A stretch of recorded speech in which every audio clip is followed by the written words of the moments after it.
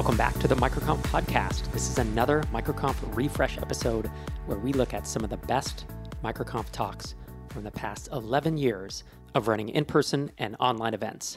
I'm your host, Rob Walling, and today's talk is the talk I gave at MicroConf Remote just a few months ago, and the focus of that event was on no-code. Before I dive in to the summary of that talk, I want to let you know that tickets to our next in-person event, MicroConf Growth, are on sale now.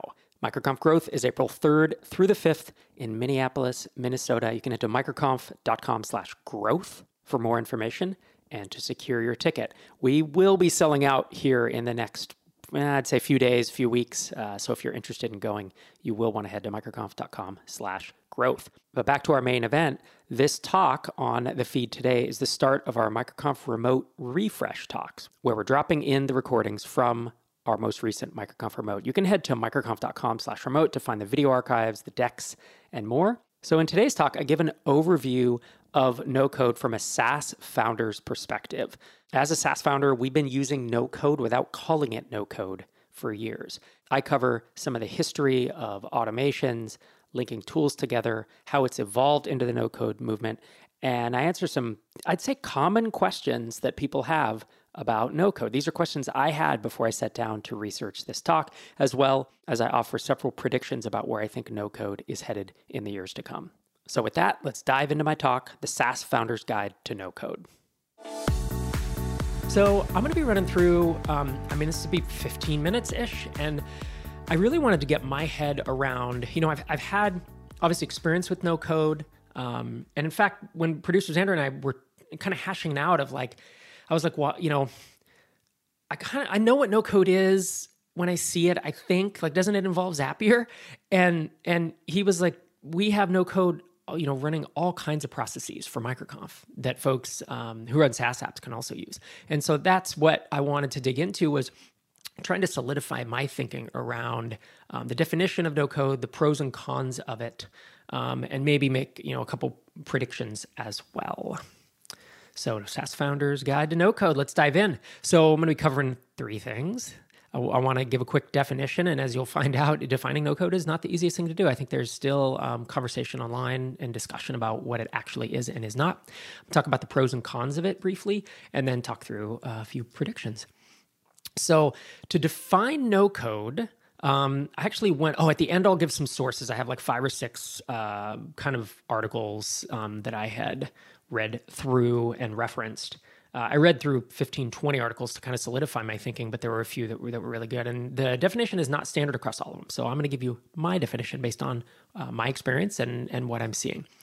So I think that no code is using zero code to accomplish something that used to require code. And I think that's an important piece of it. And then usually it involves linking multiple tools together. Now, there are exceptions to that, and we'll look at a couple of those in the next section, actually. Tools like Squarespace are considered a no-code website builder, which makes sense. It makes sense because you don't need to write code to do something you used to need to write code to do, right? Back in the 90s, we had to build all the websites by hand. So it's not always the linking of multiple tools, but I think that's been a pretty heavy part in the research and the experience that I have. A couple examples. So I asked producer Xander, how are we using it, with MicroConf? And basically 2 things you'll be familiar with. One is our mastermind matching. MicroConfMasterminds.com is where we match up. We've matched literally hundreds and hundreds of founders together in these masterminds, and we're getting great feedback about people finally being able to be in a mastermind. We've had the question for a decade since I started talking about startup masterminds. Where can I find one? And that's what we do now. A few times, I think it's once a quarter we do matching, and basically we have a type form on the front end, and then that pumps in. It might even go through Zapier, actually. This may not be 100% correct, but it pumps to Airtable and to Drip. And it pumps to Drip so we can communicate, and it pumps to Airtable, and you'll see the nice little screenshot. That's not the actual screenshot of matching, but producer Xander then gets in and runs his unique proprietary MicroConf matching algorithm and matches folks up. And so he, if you think about doing this 15, 20 years ago, we would have had to write some code to do this. We would have had to I remember building forms by hand with HTML and then either storing it in a database or sending an email and then someone would have to copy paste out. The magic of Typeform into Airtable, just that simple thing that we take for granted these days, used to be a lot of time and effort and cost, right, for a developer. Another example of how we're using no code is the registration process for this very event. We used Stripe payment links, which allows you to basically set up a whole payments page with zero code. And then we pipe it into Zapier, and then that also pipes into Drip and then into Squarespace to allow us to give you access. And obviously Drip is to allow us to communicate with you. And there are going to be many other examples of interesting workflows and interesting no-code setups that you're going to see from these awesome speakers here over the next 3 days. This afternoon, in about, an hour, I guess, Nico's going to be joining us here. And then the rest of the folks the other days. And we're going to be talking about SEO, about automating a sales, cold outreach in a sales process, about building an audience. There's tons of things that are applicable to SaaS founders. One question I kept coming, this is still on the definition, but one question I kept coming across was, is no code the future of app development? In other words, the question is, well, are we going to need code in 5 or 10 years? Or is it just going to basically be replaced by no code? And so the thought experiment I went through was think back 20 years when we had to hand code every website. And then WordPress and Squarespace and Wix came along. We still needed code, but you didn't need to then hand code every marketing website like we used to. Then you couldn't accept payments online, right? You used to have to write backend code to accept it. Oh, we forget this, but without tools like Shopify, Stripe, Gumroad, Sendowl, et cetera, these tools didn't mean, we don't have to write code anymore. It just means we don't have to spend a bunch of time writing the same code. I cannot tell you how many shopping carts that I built from 1999 to 2002, and it was just e-commerce shopping carts over and over. We just had we used the same data model, and I would write it in PHP, or I'd write it in ASP, or I'd write it in .NET, and it was because there was no good Shopify. There was Yahoo stores, which was it was kind of meh, but these things didn't mean no code. It meant, now if we have Shopify, now we can actually focus on the things that really matter, which are things like, maybe back-end order fulfillment and writing code to tie inventory to something. There's always something else to do. And then remember when you couldn't connect 2 apps without code? You literally had to send a webhook and catch it on the other end. And of course, now we have Zapier, and there's If This Then That, and there's another tool. There's a Zapier competitor. I don't remember the name of it. So these things don't replace app development, but what they do is they handle more and more use cases as time goes on. And I'm a believer that there will always be a need for developers, because going deep into a SaaS app and building all this custom stuff we build, I can't imagine that will ever be replaced. But these tools and this no code allows us to take, first it's 2% of the code we write and put it into no code. And then it's 5%, and then it's 10%. Will it ever get to 100%? I don't believe it will. But will it get to 10 or 20% of the code we used to write? I do. A lot of the code that we used to write, if you think back 20 years, was hand coding websites and building e-commerce, e-commerce functionality. And we don't have to do that now. We can focus on the things that matter. The no-code landscape, I love this diagram I found in one of the articles. I'll reference it later. But this is cool because they break it up into 12 areas, right? 12 categories. And you see website builder. I'm not going to talk through all of them, but there's website builders, there's app builders like mobile, there's web app builders, then there's internal tools, there's workflow automation. Like each of these kind of gets your head around, okay, so no code, it can do a lot of things, but it's there's these 12 buckets mostly, right? And when I look through this, I was like, yeah, these are all the areas that I've heard people using, like data visualization. These are all the areas I've heard people using them. And so this is kind of a cool thing to reference for kind of your own edification of thinking about which areas, could I feasibly automate or use no code in. So let's talk briefly about pros and cons before I get into, wrap up with a few predictions. So the pros and cons in my experience and from talking to a couple founders who use no code, actually there's several founders I know who do, and in my online research, no code is so fast to build. Like to hook up a Zapier, essentially a webhook, and to pipe it into Drip or something else is so much faster than cranking up code to hit an API. In addition, as long as things don't get too complex, they are pretty easy to maintain because they're visual, and you walk in and you look at the Zap or you look at the setup and you can figure out what's happening. Oftentimes with code, that may or may not be the case. And frankly, no coding skills required. That's the obvious thing, but it's an obvious statement. But there are things that folks on my team who don't know how to code, there are things that they are doing, like the registration setup for this, like the mastermind matching, that we would have had to hire a developer to do, or frankly, had to hire a developer to do, 10 years ago. I mean, that it really is, I can't overstate how important that is, especially in an organization. I think if you're a developer, we take things for granted that we can always, automate things using code. And think of like nonprofit orgs where they don't have a ton of budget, or think about at a large company where development resources may be reserved for building product or for doing other things, and someone in marketing wants to quickly hack something together. It really, that's the use case. Like, these are the use cases that I think are fundamentally going to change. It's part of my predictions. I guess I'm giving away my predictions, but it's fundamentally going to change things moving forward.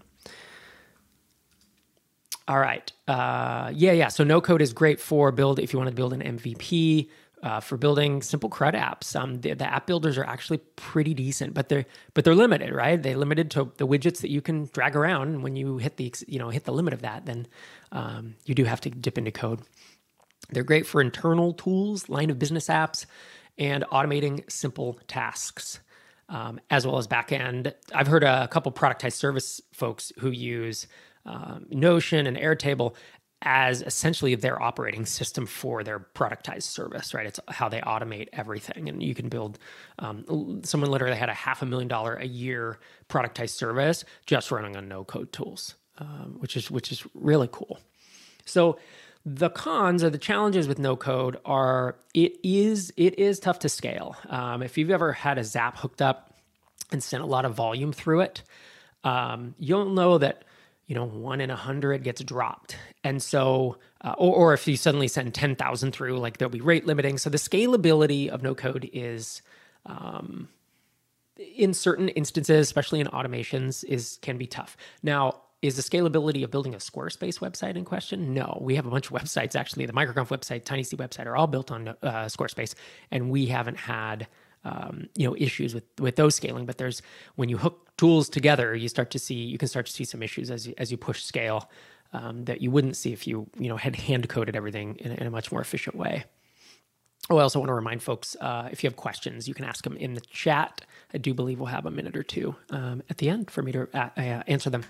So another con is the brittleness of it. And again, if you tie a Zap to something that goes into Drip to then a Google Sheet, little things can break. And I'll say that the reporting or the error handling is leaves some to be desired. Oftentimes, Zaps will break and we just won't notice. And we have one no-code Zap with podcast questions for startups for the rest of us, where it goes from video ask, and it uses a Zap to send it to a Trello board, I believe. And I don't know if that uses email or not, but I was like, wow, we're really not getting any questions, and found out like an OAuth had failed, right? But we didn't know. There's a brittleness to it that you do have to be mindful of.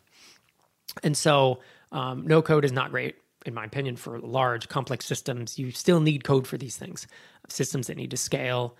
And for the most part, and this one's a little tough, but I think internal apps, it's amazing. And I think if you're going to build like an end user customer facing app, and especially if you want it to scale, I would tend to lean pretty heavily towards, coding it out. Now, maybe I'd build an MVP using no code. And I'm sure, I know there are examples of folks who have actually built external facing apps. I get it. But in my opinion, it's probably not the first use case that I would be looking to use no code for. A couple predictions. And then I will dig into the questions. Looks like I have a couple piling up there. I believe, and some of these are already happening and already evolving, but there are and will be no-code software companies, not just productized service, but people who truly build a mobile app or a web app and are able to build a business on it.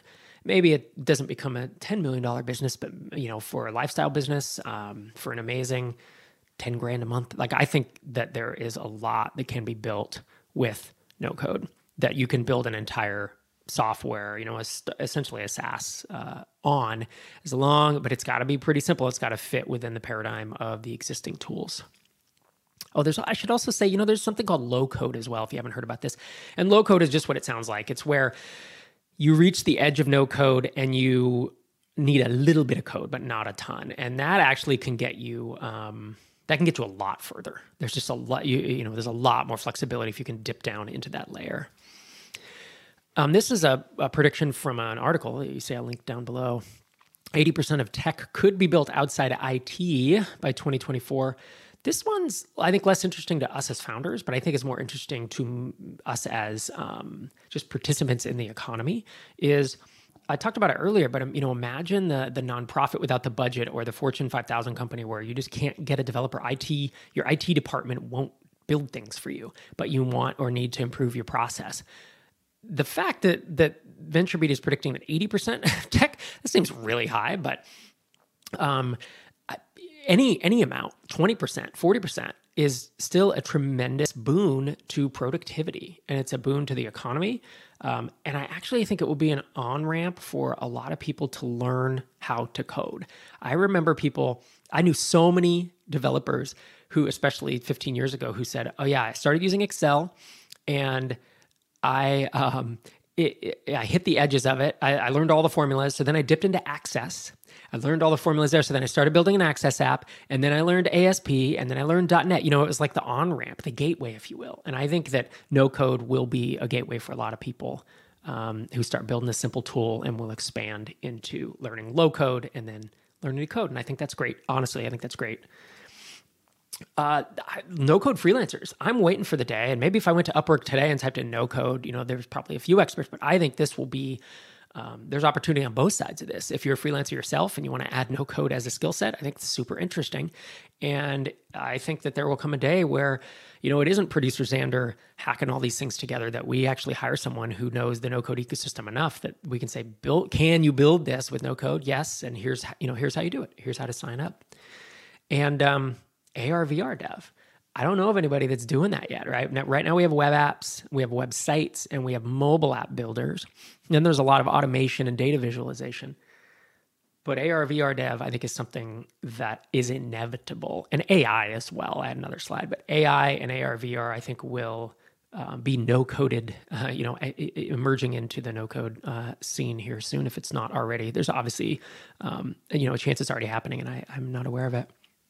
And then this one's interesting. It's like, if you think back 20 years ago, web development, which was just website building, was all from scratch, like I've said 3 times now. But when, Squarespace and WooCommerce and WordPress and the other Wix and the other website builders came out, it didn't suddenly make, web development agencies, website builders obsolete. They used it as a basis to build on, and they could get more done faster. Now, I think app development agencies who are actually building web apps and mobile apps can use and will use no and low code as a starting point so they can get there faster. So you don't have to build the shopping cart functionality over and over. You don't have to build the same chat widget. You drag it in and you build on top of it. These are a few sources. Producer Xander is going to be distributing slides, so you will have access to these. And now I have time for a question or two. All right. I will dig in. Let's see. A comment from Spencer. A huge company where IT won't build things for you. He's quoting me, is exactly what my mom experiences at her job. Now they're teaching her no code. That's incredible. That's awesome. I'm going to, Producer Xander, sorry, I'm bouncing around. He's trying to get the questions in. I'm going to do the top question. So what's a good resource for a founder to learn more about no code?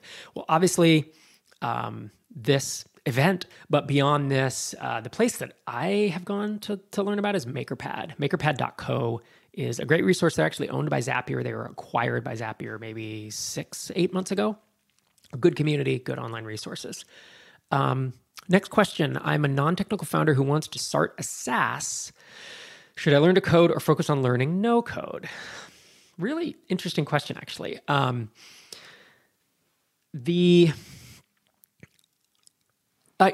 no right or wrong answer, right?